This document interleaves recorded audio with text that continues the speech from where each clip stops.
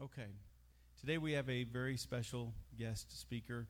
He's a good, long-time friend of mine. I've had the privilege of being overseas with Dale and seeing his work firsthand. He's a world traveler. Not that that means anything other than the Lord has expanded his ministry quite a bit. And to be able to see the influence that he has, this guy was preaching to ex-Muslim pastors, teaching them how to share Christ, how to grow the kingdom of God before 9/11 ever happened. And been there with him, and it's absolutely amazing to see the guys that walk for days to come to the conferences that he's able to put on and do. And the influence that he has in the churches around the world, just absolutely amazing. In fact, I was sitting in a hotel on the Black Sea. I could hear it, but it was so foggy out. It was in January. Never got to actually see the Black Sea. It was just right outside the window there. But I was sitting in that cold, dank hotel room, and that's where the Lord began to plant a seed in me to plant a church, to start a church, and that's why we're here today. So Dale has had a lot of influence in my life, and I'm grateful for him. His ministry uses a lot of humanitarian relief funds to bring influence into communities from the churches. They deliver wheelchairs, and our church has bought wheelchairs for them before. Isn't that exciting? It is.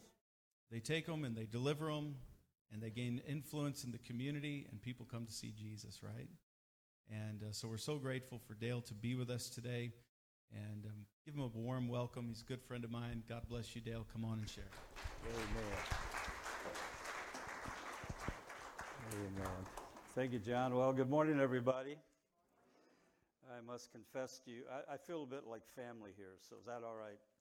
That just means I want to talk plainly. And I came up to see John and to visit in this service today. And, one of the things that happens in the Eaton family is they like fish. They like to catch fish. And yesterday they took me fishing, which I also very much enjoy. And how many fish did you catch? I want to speak about the apostles of Jesus were out all night with the Son of God in the boat and got a big nada until he said, go on the other side. We never found the other side. So you do the math. We went to the other side, but the fish moved. They were going in reverse. I don't know what happened. But we had a good time anyway. How many's ever had something similar happen? It didn't quite meet your expectation. Not quite. But we had fun anyway. We really did. Well, bless you today. I'm so happy driving up here because I know the history from the beginning of this church, and this is the best. To have this chapel on this fine road, and some of you are new to me. Well, hello, I'm a visitor too, so don't gauge today by me. I'm looking around to check who has vegetables in your purse. You may be hurling them before this is done. Come next week. Are you preaching next week? Okay, the normal will be on next week. Today may be bizarre, but next week will be normal. I don't want to take the time now to do a whole thing on mission, but thank you for your support month by month. Not only me, but there's things way beyond me as well that you support. But it just happens that some of our strategic alliances overseas are in Moldova, Poland, Romania, and even Ukraine. And guess where there's some huge needs in the world right now? Huge. And in fact, the bishop that Pastor also knows was my house guest 1st of March and then in our church. And it was just in front of all of this started, maybe it was the end of February, just a few days before all of this mess started. And when we began with him, there were 10 churches in Moldova of our kind. Today we've passed 420, 20 more under construction right now, plus a Bible school, plus a senior citizens ministry, plus a college ministry, plus a Christian university, plus the Christian farming co-op. So somebody say amen. When you're investing, the Bible calls money seed. And guess what we expect from seed? Multiplication. It's amazing what's happened there. And they have looked after thousands and thousands. Moldova's a little country, 3.5 million people. They've had almost 1 million Ukrainians come into that little country. And because of all these churches, they were ready. And I just heard this last week. It costs about $15 a day, U.S., to look after one refugee, because who's coming is the elderly and women with families. The men are fighting war. But that's who's coming, and many of them need medical treatment. They need a lot of respiratory work, and there's a lot of psychological stuff. So the net cost to look after average one person, and at the moment, right now, they have 995 people living in their churches and in their facilities. So you do the math. That's $15,000 a day. That would be $450,000 a month just to look after your guests. I mean, it's a little financial pressure on that. We're complaining about $5 gas. Oh, I'm complaining too. Don't worry. I mean, I believe in serving a holy God, but I ask him to give me a couple flesh moments so I can gripe and then go back to being grateful. But $8 gas has been normal across a lot of the world long before this mess started. So us at $5, it's bad on all of us, but it's not as bad as. At least we have access. And so that's what they're into. There's no complaint. Just people come, they look after them. And then I've had John at this place as well.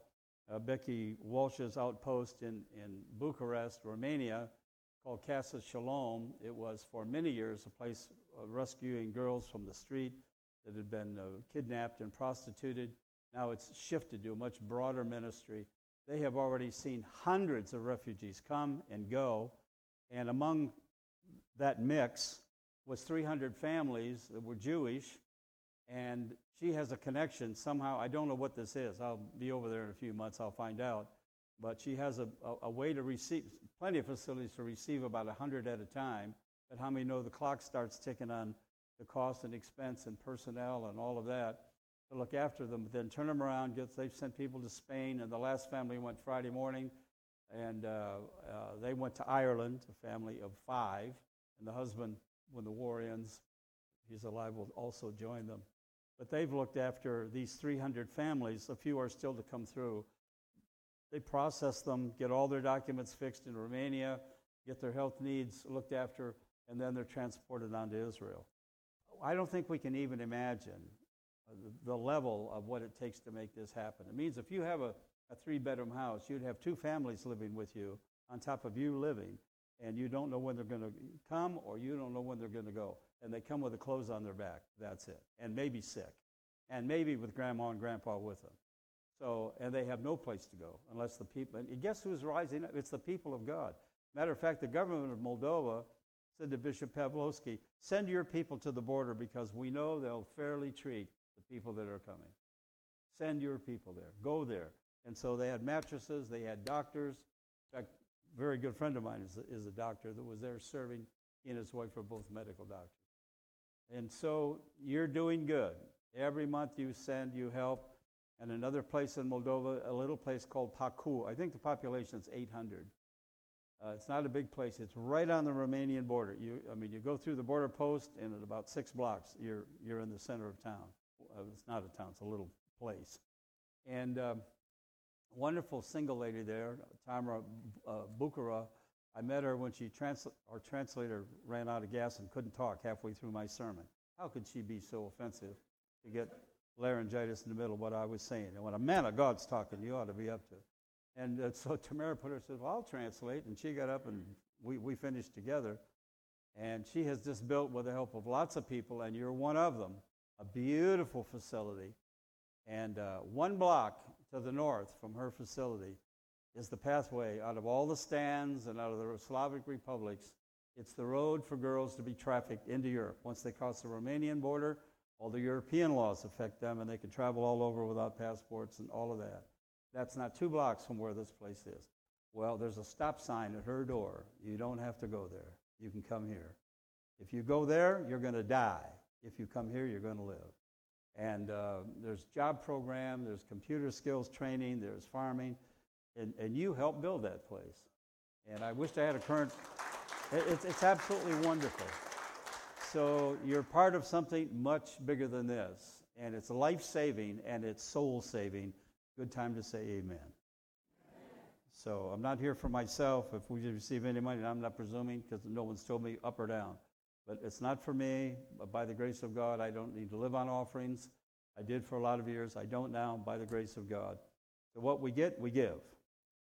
I love it. I just love it. So in the last 6 weeks, I know we've crossed $33,000 we've already sent. And so if you want to help with that, that'd sure be worthy. And all we do is turn it around, put it in the bank, and get it on the wires. As soon as it clears, we get it on the wires and get it where it has to go. I'm a happy camper because we're helping people. And even $100 makes a huge difference to somebody somewhere. So I have to say thank you before I do anything else. So thank you in Jesus' name for your generosity. You're making life happen for a lot of folks that you won't see until we're on the other side of this. But how many know if it was us, wouldn't you be glad somebody somewhere had a heart to help somebody beyond their own needs? Wouldn't you be glad about that? So it's just absolutely wonderful. Thank you for it in Jesus' name. All right. 1 Corinthians chapter 11, please. 1 Corinthians chapter 11. Shouldn't be looking at me. Do you have a Bible? Sunday morning. Bible, God, Jesus, church, pray, be healed, all of that. Get saved. 1 Corinthians 11. 1 Corinthians 11. As I was praying about what to say this morning, I just felt like my assignment today was to deal with this portion that's about the Lord's table. And when we were talking about this, I was sharing with Pastor, and he said, hey, we didn't have communion last Sunday. Would you like this to happen? I said, well, here's what I feel to share. I mean, the Lord might be behind all of this. I just love it when arrangements are made like that in heaven, and we finally go, bong. We're standing and we're having a moment, and God likes it. It's the moment He wants. So my heart's already happy, and I'm anxious to hear what I'm going to say about this, because some of this is new to me too. All right? I don't mean these verses. I've read through the Bible a whole lot of times. But one of the miracles of the Bible is it continues to speak. I heard a man preach in a camp meeting years ago for 2 hours. His sermon was 2 hours long on the fullness of the Godhead dwells in him, Jesus, bodily. So the definition of Jesus is God living in a body. That's what he preached on for 2 hours. Now, I was his host. I wasn't the coordinator of the meeting, but I was assigned to look after him. So this was in Southern California, and for lunch he wanted to go on the Queen Mary because he had sailed on the Queen Mary as a child, and as you know, it's positioned in Long Beach, California. So I took him there, and while we're having lunch, I said, I've got one question about that sermon. I did not say it was so long I could have retired and had 3 birthdays. So we didn't do that. Because my kids used to think I preached the everlasting gospel every Sunday. But it wasn't that. And I said, where did you get all that information? Because he wasn't just storyteller. He was preaching from the Word. Out of that verse. 2 hours. He had one of them gravelly old-time evangelist voice. He said, boy, I waited on it. Waited on it. Fill that in. What does that mean? He said, I read that verse every day for 2 years and didn't leave it for an hour. 1 hour every day for 2 years. What you heard was the fruit of waiting. You don't get this stuff by just reading. You have to think about what's there and meditate. How many know New Agers have ambushed, but that's a God idea, that what we read we ought to think about. And there's only 2 things in the Bible the Lord ordered us by way of ordinance, by way of law, to continue to practice going forward from His ascension. One is this, to celebrate the Lord's table. The other is baptism. You're in 100% agreement this month with what Jesus said to continue to do. So let's pray. Lord, your word is a lamp and a light. It's bread and wine to our souls.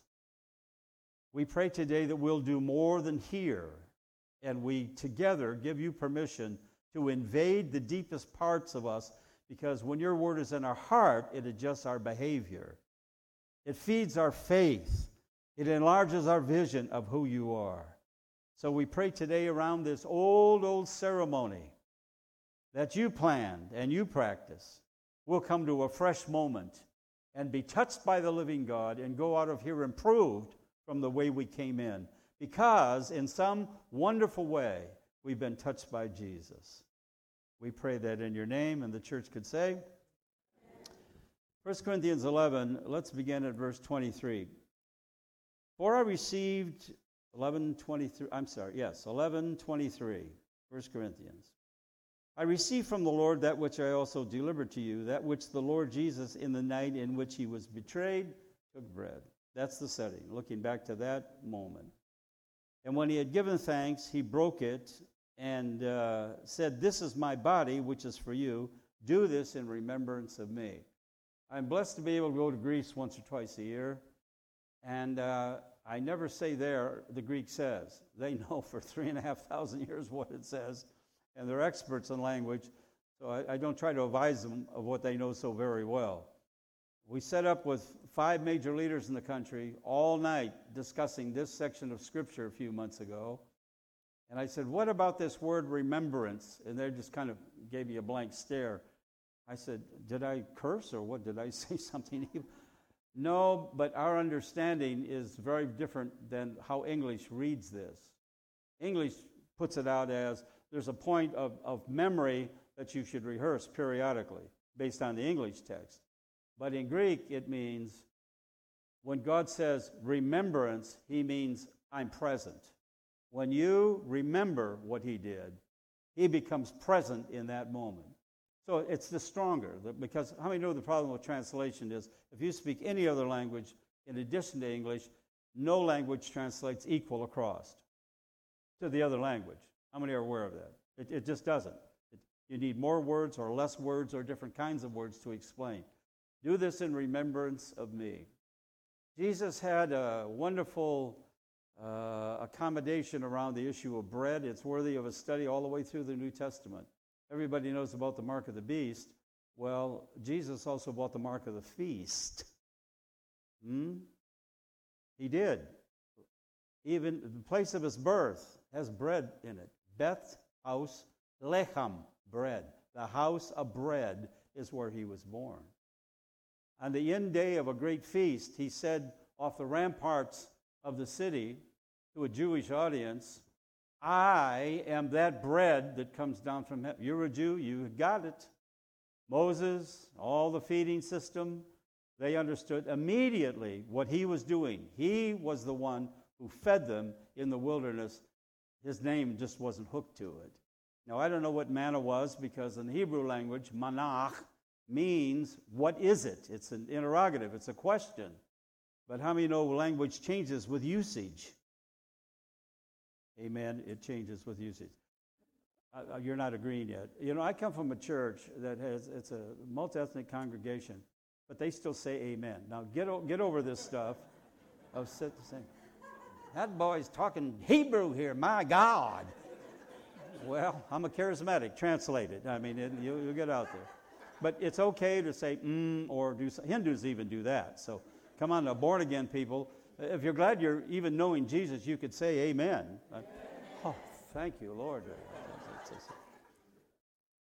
Manna, which means, what is it? The first time the man of God saw that, that's what he said. Manna, because he didn't know what it was. I think it was coconut Twinkies.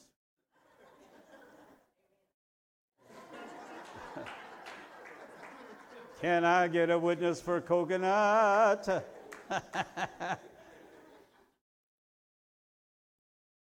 But at this dinner that we call the Last Supper, he took bread, and he's referring to that moment. Please remember this, because it's a symbol of my broken body. An amazing contact with bread. On 2 occasions, one time 5,000, next time 4,000 people. It's been very interesting to me reading through the Scripture that Jesus did not pray that the bread would be multiplied. My wife and I have 1 daughter and 3 sons. We sometimes prayed the pantry would be multiplied. How many understand what I'm saying? boys can eat 5 pounds of beef on a single plate. In an hour, they're back in saying, I'm hungry. What is the matter with? They have tapeworms 19 feet long.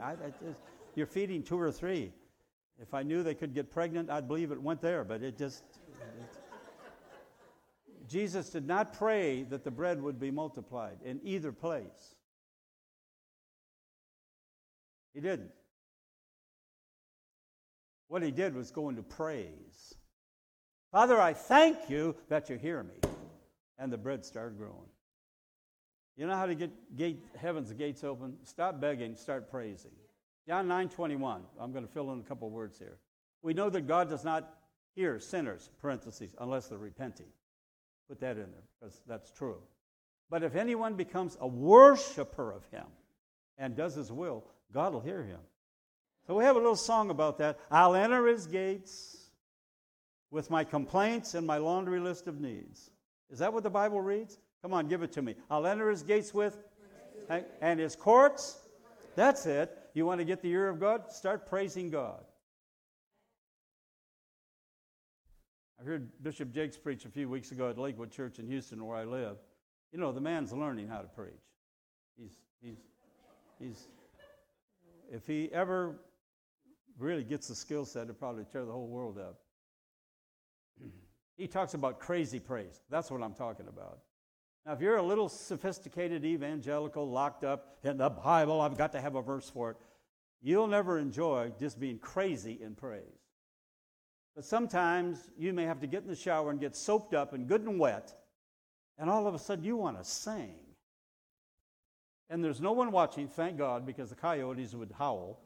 But you are willing to violate the tile and the water and whoever may stagger into your house, and you're singing at the top of your lungs. That's what I'm talking about. Your heart is so full. Praise really comes from the overflow, not just the average. I'll just leave that with you. And in the same way, verse 25, he took the cup also after supper, saying, this is the cup in the new covenant. Now we're talking about blood. In my blood, do this as often as you drink in remembrance of me.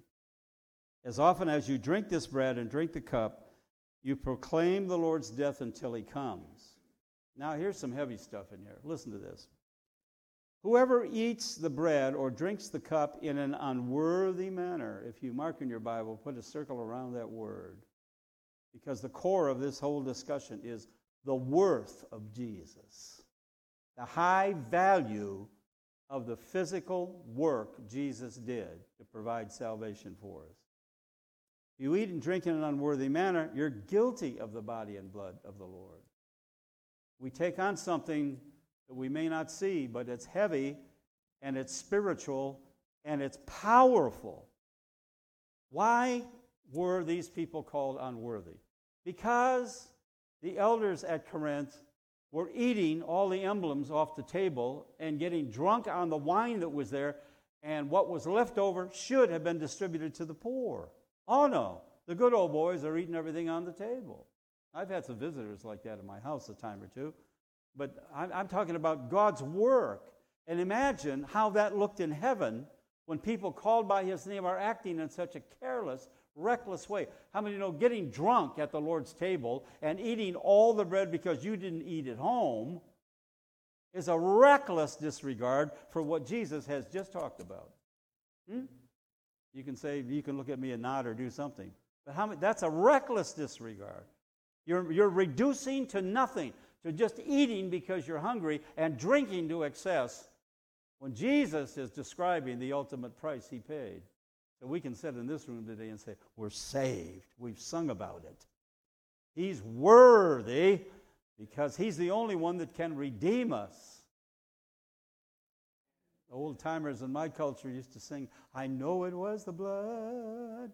I know it was the blood. I know it was the blood for me. One day when I was lost, he died upon the cross. I know it was his blood for me. A lot of other verses. The blood came trickling down, and on and on and on. Jesus did all of that, and these guys are getting drunk and having an early lunch because they forgot breakfast. Jesus said, when you do that, You're guilty of the very things I've come to redeem you from. I'm not pointing my finger at you. I'm just bearing the point that there's a reason this verse is in here, and it's so pointed. How many know that's not a careless, happy-clappy verse? That's a serious verse. But let a man examine himself, and so let him eat of the bread and drink of the cup. I want to deal with one thing that's an aside, but it's critical. There's lots of people in the body of Christ, lots of them, that refuse the Lord's table because they have declared themselves guilty of something that has offended God. They've lied, they've cussed, they've lusted. Something's happened. They killed 14 guardian angels trying to get to church on time.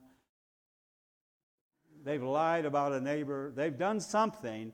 And so when this serious moment comes, and the seriousness of it, and the value of it comes over the house, I better not go there, because this verse says you better look at yourself.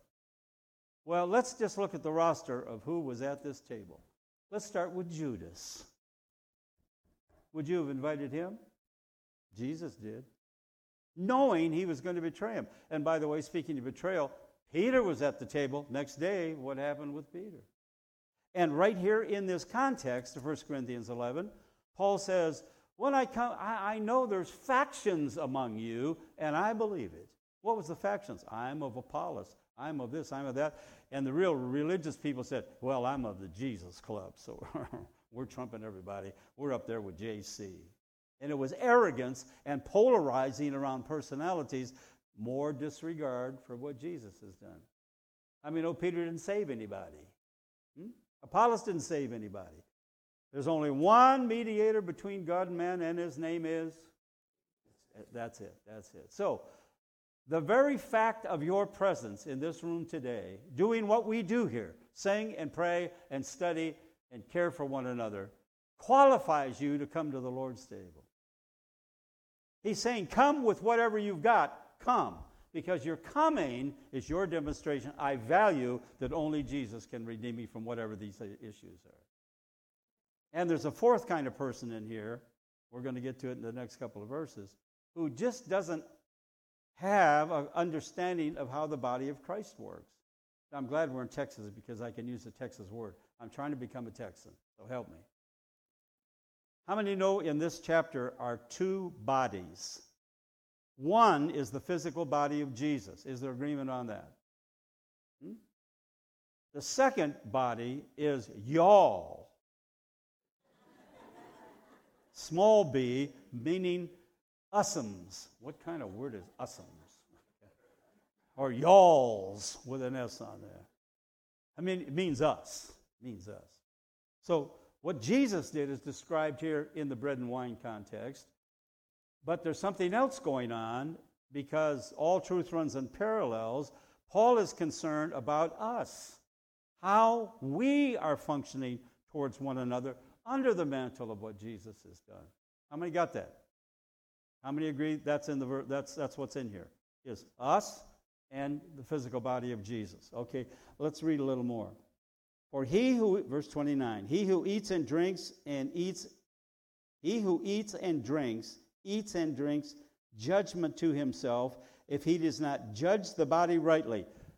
Put a circle around judgment and judge because it's two different words in the original language. And let me read it again and give you the meanings. He who eats and drinks penalty to himself.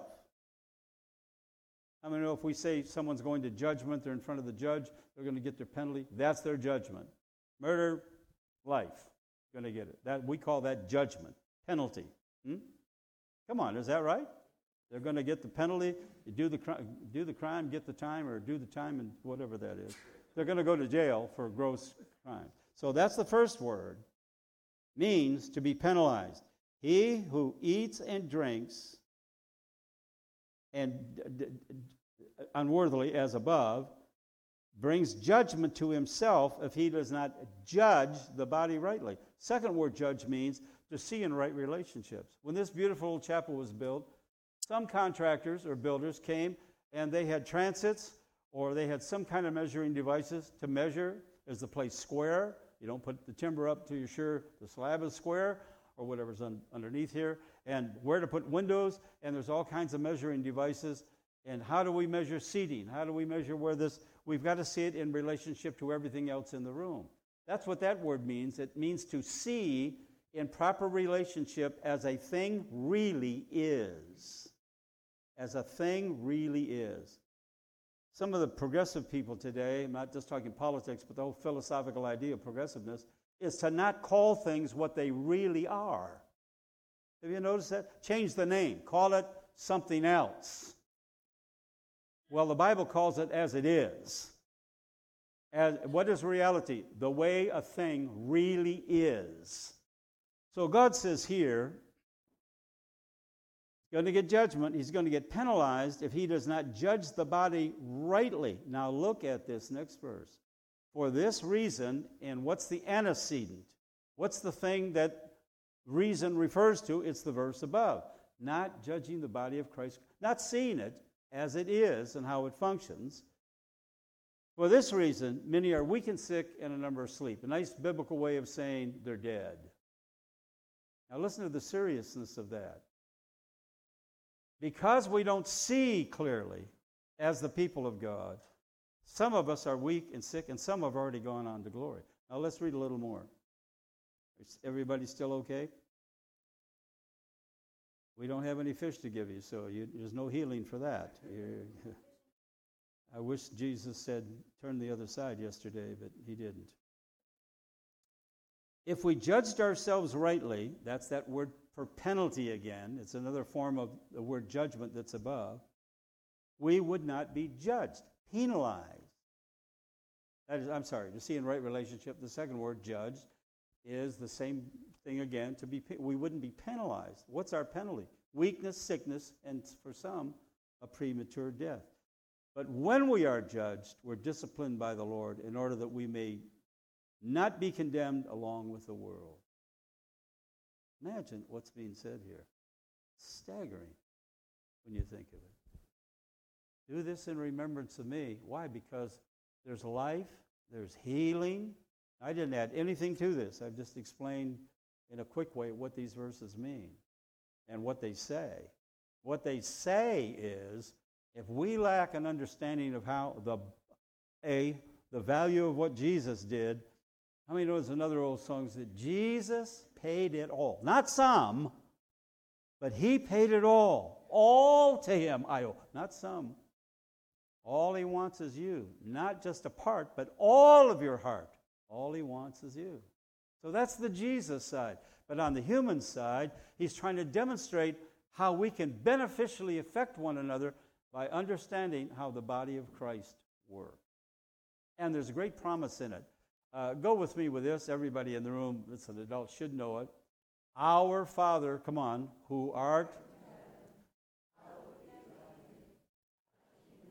thy will.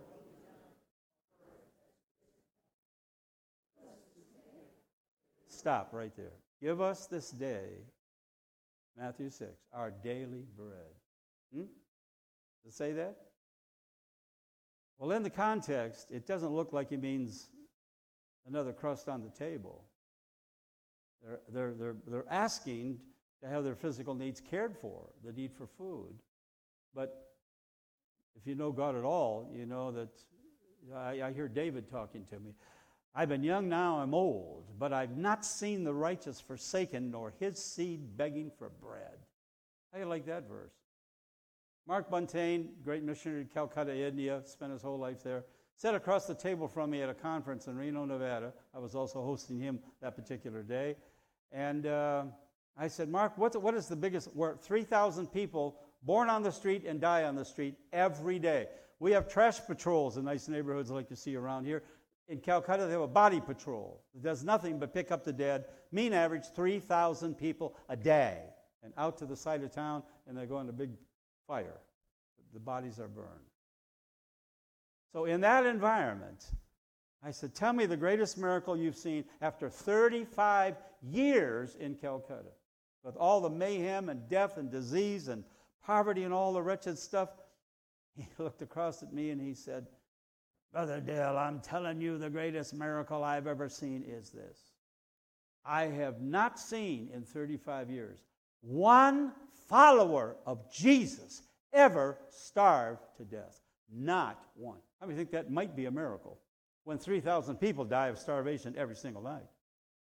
I've not seen one. Why? Because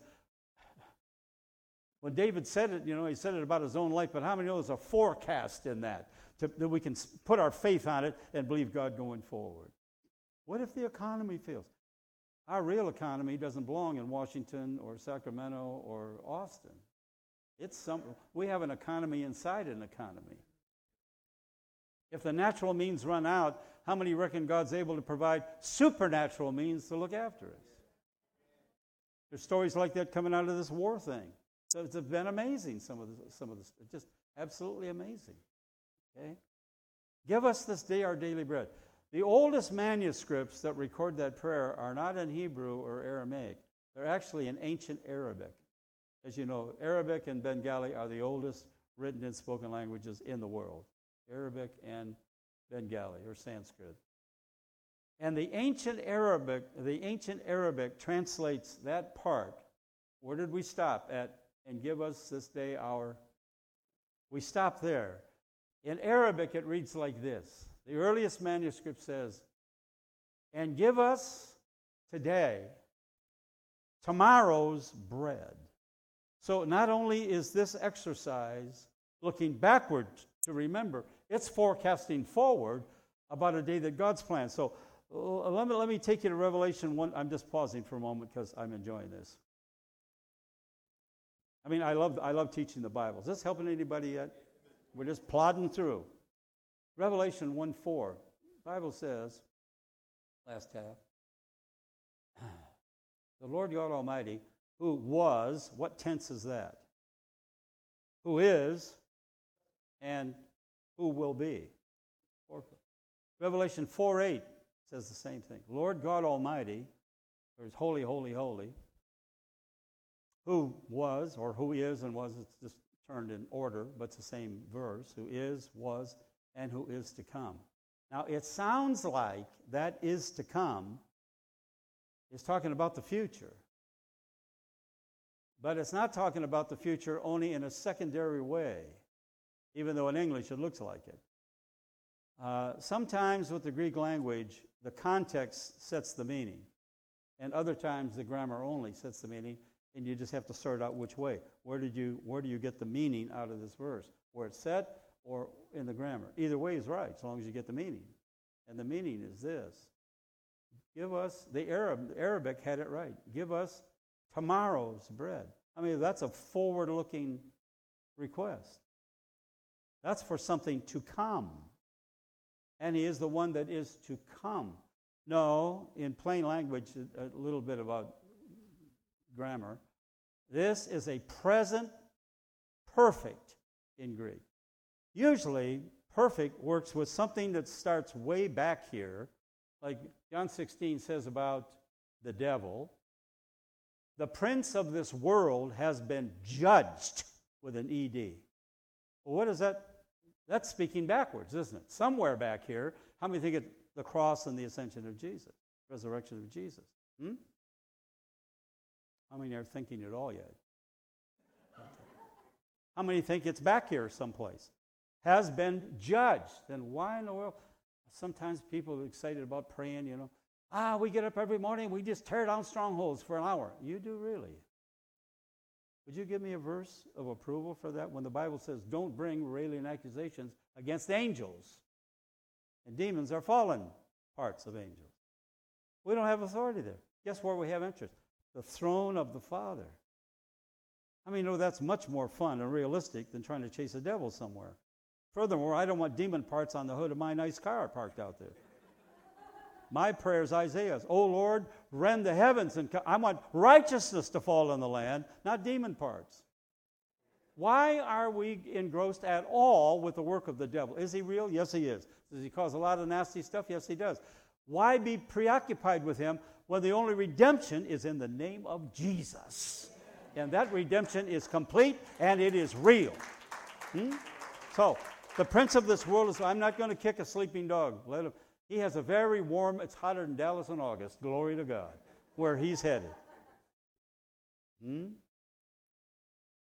This is the present perfect, which means in the present tense, God, just because He's gracious, is going to call things He's planned for our future into this moment to increase His kingdom authority in us and through us. He's not just great, He's on scene. How many know that I think one of the things that's kept my own heart and mind steady during these crazy days we live in is this. The Bible declares repeatedly, God is always watching and always reaching. Always watching, always reaching. I mean, a little lady became a concubine of one of the famous men of the Old Testament and was kicked out with her child and was out in the desert. And who showed up was not her lover, but God showed up. And he whispered to her and said, concubine, I've got good news. God's watching. I'm watching. I've seen your journey to the desert. I've seen it. Well, if I was in a certain church, I'd say my help is just about coming now. Feel the Holy Ghost rising up, but I'll be calm here. Try to be calm. Glory to God. Is there anything in you that every once in a while just wants to holler real big? Jesus, you're good. Yes, you are. Which means not only have you washed my sins away, as our brothers beautifully led us in these songs today, washed our sins away. God has a short memory. What causes it? Blood, death, resurrection. Our sins are as far away as the depths of the sea. Has a long way. He remembers our sins against us no more. And then, to add to the party, He calls from tomorrow's providential warehouse kingdom joy and power and blessing of every kind and plants that in our life today. Give us tomorrow's bread. I want to say, come on, Holy Ghost, come on, angels, and bring from the storehouse on the other side what's going to turn our lives upside down today. You can say amen to that one. Even if you don't want to pray for yourself, say, Lord, bless my neighbor. They may not deserve it, but I need to pray about something. So pray for them.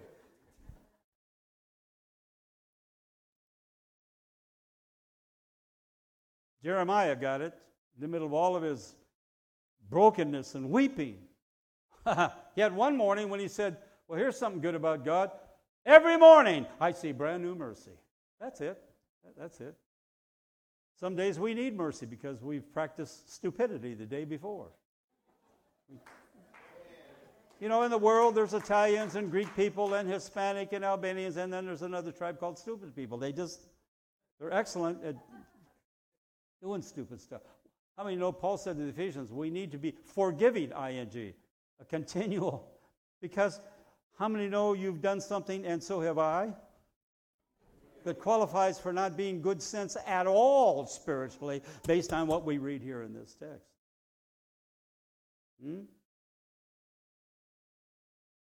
Well, let me finish with this because I can tell you're enthusiastic.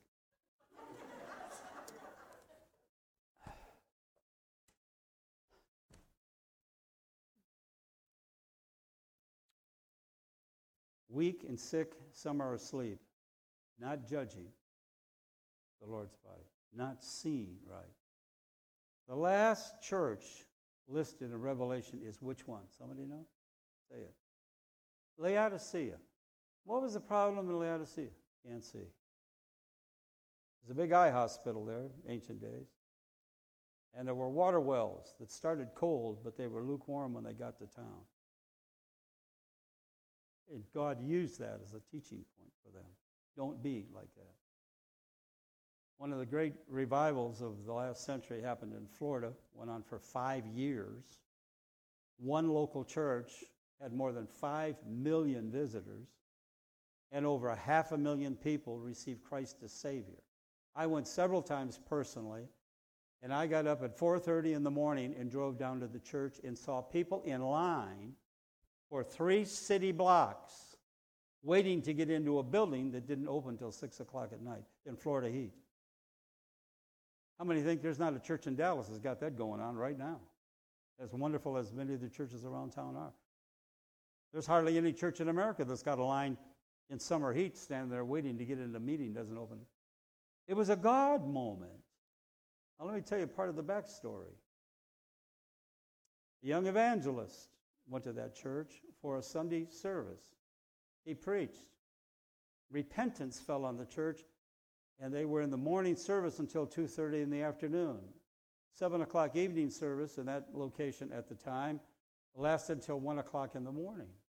And for the next 5 years, there were services. People came from all over the world. After 3 weeks, 2 deacons, I have stayed in both of their homes. These are not evil guys. I'd be wrong to tell you that. Very wrong, because it's not true. They're not evil men. They came to Pastor and they said, we don't think this is God. May have started out that way, but we think this young man's going to run off with his church. And you need to stop this sooner rather than later. It's gotten too much. He's too popular already, and so and so and so. And wisely the pastor said, well, it looks like God. And for years, we've had a prayer meeting which grew to 400 adults on Saturday night, asking God to do something in the city. And how many know when Peter gets at the gate, you ought to say, come on in here. Not, well, let's go continue to pray. No, what you prayed for is at the gate. Didn't they do that in the New Testament? Can't be right. We haven't prayed 7 more years. We got to pray some more. Have to yell at heaven and get something done here. But the man's knocking on the door. God's already answered. So that was the pastor's mind, but he said, look, let's meet 2 weeks tonight, and meanwhile, I want you to pray and I'll pray. 2 weeks later, the meeting was held on a Wednesday night, and the deacon said, well, Pastor, what say you? And he said, well, gentlemen, here is the real numbers about what's happened in the services, Wednesday through Sunday, for 2 weeks, since we talked 2 weeks ago. 3,100 and some people have either come back to the Lord or been saved in this church. In this church. To say nothing of what happened outside. And I reckon the devil has never saved anybody yet. So it's probably the work of Jesus. And in the first 50 years of this church, you've never had a year when 3,000 people got saved. Say nothing of 2 weeks. And visitors already from 70 or 80 countries. And we're not advertising. People here, and they're coming. And they're still standing in line out there. I'm a witness. I'm a witness of those early hours. They had to put phone banks out there and porta potties and build a shed to keep people out of the sun. And they stood there all day, or chairs and sit down, wait all day. And about 70% of all those people in line were not born-again believers. How many think that might be the Lord? By the way, if you pray for revival, if that's what's in your heart, be careful that you've appraised the whole of the situation, because not everybody's going to be happy. Read what happened in Acts. Some mocked him. Some laughed. Some were confused, scratching their heads. What does this mean? Because it never happened before. That's the kind of revival I want to see. The one that hasn't happened yet. Okay, brand new. Let God do something fresh. And then God give us enough sense to see it and agree with you as you work, because it probably will grind my flesh up. Not necessarily going to make me happy. Probably going to challenge me to be a better man of God. Not probably, it will. Gentlemen, 3,100 and some people have been saved in 2 weeks. I can't give the devil credit for that many salvations. So we're continuing on. We're going on. They both had prepared letters. They pulled out resignations and laid it on the pastor's desk. By the way, both of those men were on the pastoral search committee when 6 or 7 years before they invited this gentleman to be the pastor of that church. And to this day, to my knowledge, they still cannot agree that that was God. What's their problem? They're full of the devil? No, they can't see. It means God's people have the ability by choice to remain blinded. And for that reason, there's sickness, weakness, and some are dead. It's not God's fault. It's we refuse to see things as they really are. Now let me just bring it home. There's somebody or bodies, and God gives gifts to churches. And He puts them in human beings. So somebody in this church, or more than one somebody, has got faith when people are sick just to pray a simple prayer and know they're not Oral Roberts and no oil doesn't drip off their hands. They have to buy a bottle of double virgin, double purified, super sanctified, and baptized in Jesus' name oil and get it on you. But they have faith. Their faith rises up when someone's ill and needs a prayer. Someone has a word of wisdom. I grew up in a church with years ago as a child, very, very gifted people. Wonderful. One of our elders, I have his permission. Well, he's passed now, but I still have it, the permission. Named George, electrical contractor, 600 employees, alcoholic. His wife, out of desperation, started coming to our church, got saved, touched by God. Whole life was changed. She wasn't alcoholic, but she drank heavy. George, alcoholic, and mean, cuss. And his company was putting an electrical system in a new high school. How many know that's commercial level service? And the basement, because this is Michigan, the basement was full of water 5 feet. He went down there to examine some work, and somebody turned the power on, 4,800 volts. How many know he should have been barbecued in 30 seconds? But an open line fell out of the circuit it was in on top of the water and danced. It didn't go straight, it danced. And he knew God had preserved his life, climbed out of that basement, soaking wet, got in his truck, came to our church, and kicked the pastor's door down and threw himself on the floor and repented. And thank God that life was still in his bones. In a few years, he became an elder, a deacon in our church. Not an elder, became a deacon in our church. As rough as he was, now when he talked about Jesus, he'd weep. We're talking about a guy 6'4" and about 340, 350. Big guy. If he shook your hand, your whole body went. He did the oil pump with he's just a big guy. But he became gentle. How many know that's what Jesus does to people? Whatever you were, you ain't that no more. So I was a college kid in those years, in college when I was 16, and I was determined I was going to make my way through university. My parents would have gladly paid, gladly. I got lots of scholarships. But I'm just where I need some money. Because in the process of university, a couple blondes and a brunette came into my life, and that requires some things. You have to feed those people before they're happy. I'm standing in the back of our church because we had a railing there about this high, but you could see out over the place. And here comes Deacon George, puts his hand on my shoulder. The next day, I have to enroll. I have $1 in my pocket. Here's what I'm talking about in the body. And he said, "Are you still going to university?" I said, "I am." "Isn't it getting about time?" "Yes, sir. Actually, tomorrow I have to register." He said, "Does that mean you have to pay?" I said, "That's what it means." "Well, how's your finances?" A standard religious answer. "I'm blessed and highly favored of the Lord." What a ridiculous statement when I'm broke. You see, you'll take the lying if you don't get real with God. You have to lie to yourself to stand it. I had $1 in my pocket. If I had a date that night, I'd have to say, "Can we have 1/4 of one slice of pizza?" "How much is that?" "That 25 cents, that's what I want." And she can eat it. $1. I didn't even have enough gas in my car to get out to the campus, which is 30 miles from my house. But I said my religious answer, I'm trusting the Lord, it's going to be good. He said, "Boy, I didn't ask you your opinion. I asked you about your money and about that tone. Now, you're standing next to Goliath. You better answer."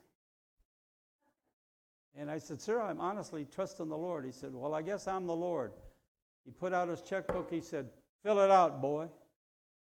I said, "You mean how much?" He said, "How much is your tuition?" I said, it's $3,545.12. That's about the right amount. Fill it out and I'll sign it. He was a multimillionaire, but that's not the point.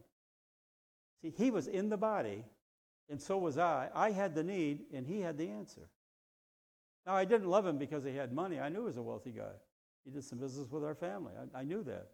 But he was not obligated at all, humanly speaking, to pay anything for me. I had a family that could have paid it.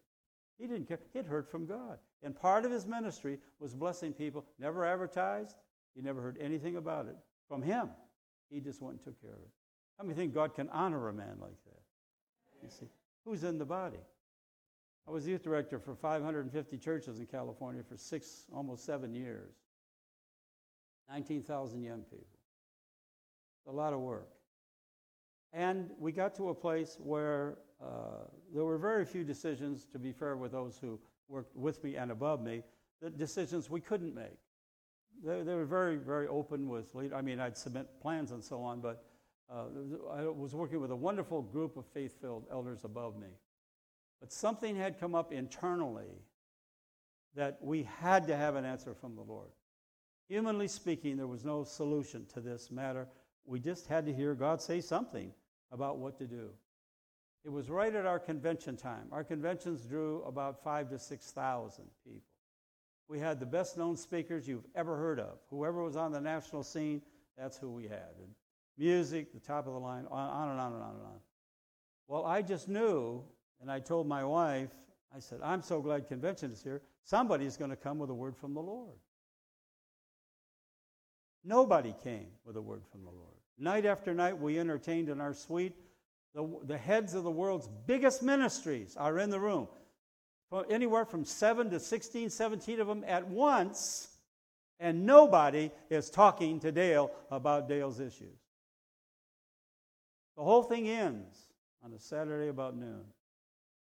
Back here, and this is a big convention place, I go behind the stage, was kind of the organization room, and there's drum cases and extra chairs and stuff, and music stands. I was back there by myself, all the crowd. I was alone. No one saw me. I went there to hide between a big set of drum cases and say, God, I think I'm disappointed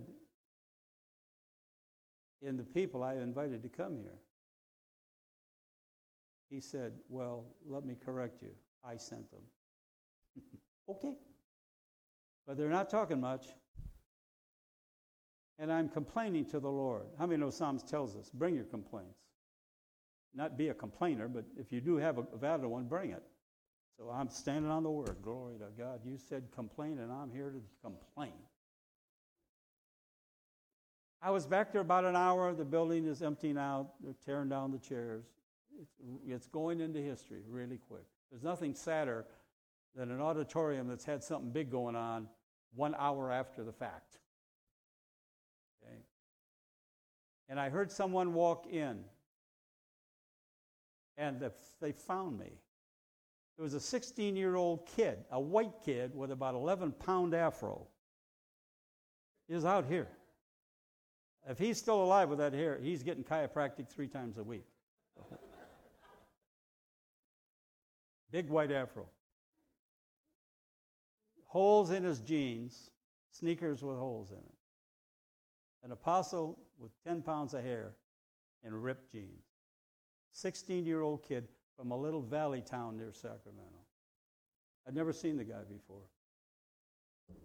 He said, Brother Dale, excuse me, I'm sorry, I see you're praying, but I can't leave here. And he's stumbling, fumbling, unless I ask you to let me pray for you. Because when I stepped into this convention 3 days ago, God spoke to me something about you and about your needs leading all that you're doing here. In fact, our bus is loaded. They're waiting for me. I've been walking around this place trying to find you. Somebody said the last time I saw him, he was walking towards the back. Maybe he's back there. That's how he found me. Got off the bus with his bus waiting to go back because it's 300 miles to go. He found me. He found me. 16-year-old kid. Listen, unless you're willing to humble yourself and receive spiritual information from babes in Christ, you won't get it. You just won't get it. And I said, pray away, man. The first 25 words out of his mouth was the exact, precise answer to what I'd been praying about. Only my wife knew in God what was on my heart and the needs which used to affect thousands of people. But God knew it. See, had I not said, no, you go get, look at you, you don't have your doctorate yet, you go. Didn't take a person with a doctor's degree, and I have one of those, so I'm not dispelling it, but it didn't take a degree to get an answer from God. It took an open heart and an obedient young man. That young guy was Jesus to me that day. I cannot tell you how huge that matter was that needed solving. Just a few words out of the mouth of somebody that heard from heaven. And see, if I hadn't heard, I'd have been weak and broken and probably even lost my office. Let me tell you, we're out of time. I'm just so enjoying this, being here with you. I want to just tell you one more so you get an idea. When I was first youth pastor, I worked in an ethnic Hungarian church. There's some very righteous things about that church, especially food events. Wonderful. If you belong to a Hungarian church or a Polish church or Lithuanian, you will grow in the Lord by membership because everything is followed by food. It's wonderful when you're a young man, unmarried, to be in that environment, but you do grow exponentially. The Bible says in Proverbs, the blessing of the Lord maketh fat. I know the literal fulfillment of that. So in our church was a number of people that had been mightily blessed. You understand what I'm saying to you? They had been to all those dinners. But behind one of them was this radical, old-fashioned Pentecostal lady. She was from someplace like Peachtree Gap, Arkansas, or some little not holeable place, right? She's a radical Pentecostal. Now, if you're not Pentecostal, just laugh with us who've been around some excesses. And our youth service was on Friday, and she would come to that, and she had to give a message in tongues every time. And the first time I heard it, oh, God, yes, oh, Lord, help us be what the sister said. But it was the same. The needle was stuck on the record. It just, and it was always, Ichabod is coming on you, and blah, blah, and you're stiff-necked and heart of heart. And the first time I thought it was, but then it just kept repeating. But this woman really ticked me off because she came to my youth service and did the same thing. Half our young people got saved. She scared the hell out of them and heaven into them. She just... I got sick with a growth this big on my back. My legs, I couldn't get one foot in front of the other. And one night, our young people were doing the whole service. So a couple friends picked me up and laid me down in the back row. At the end, I couldn't be seen like that. I'm the leader, and I'm God's man of faith and power. So I called to these guys, and they came, and they stood me up in the doorway, so I'm I could stand there. Because I can't walk, but so everybody empties out. Something was going on in the car park. I think we were playing volleyball or something. And so all the young people, out they go, and guess who's left? Granny's down here dancing to Old Rugged Cross. Now, I'd already been to the pastor, and I said, Pastor, I have a problem in the youth department. It's Granny Barnes. He said, well, what do you think the solution is? I said, well, she's 80 years old. And the Bible says, I asked God to kill her. I said, Pastor, I'll do the funeral for free. I did. So I said, I won't even charge the family. I'll just send her packing. And he was a very wise pastor because he leaned back in his chair and he began to weep. I thought, that's not right. And finally, here's what he said. Dale, I know she's out of order. I don't know how to handle her either, but I know this. You cannot correct her, and neither can I. So you can pray for her with tears and compassion. Until you're there, do not say a word of correction to her. That's why he was the pastor and I wasn't. Now I'm standing in the doorway, not liking this woman. I'm saying, I'm not praying for God to bless her. Oh, Lord, please. If you want to take me, I'll go. Take me now. She's still coming. Let her trip, Lord. Let her.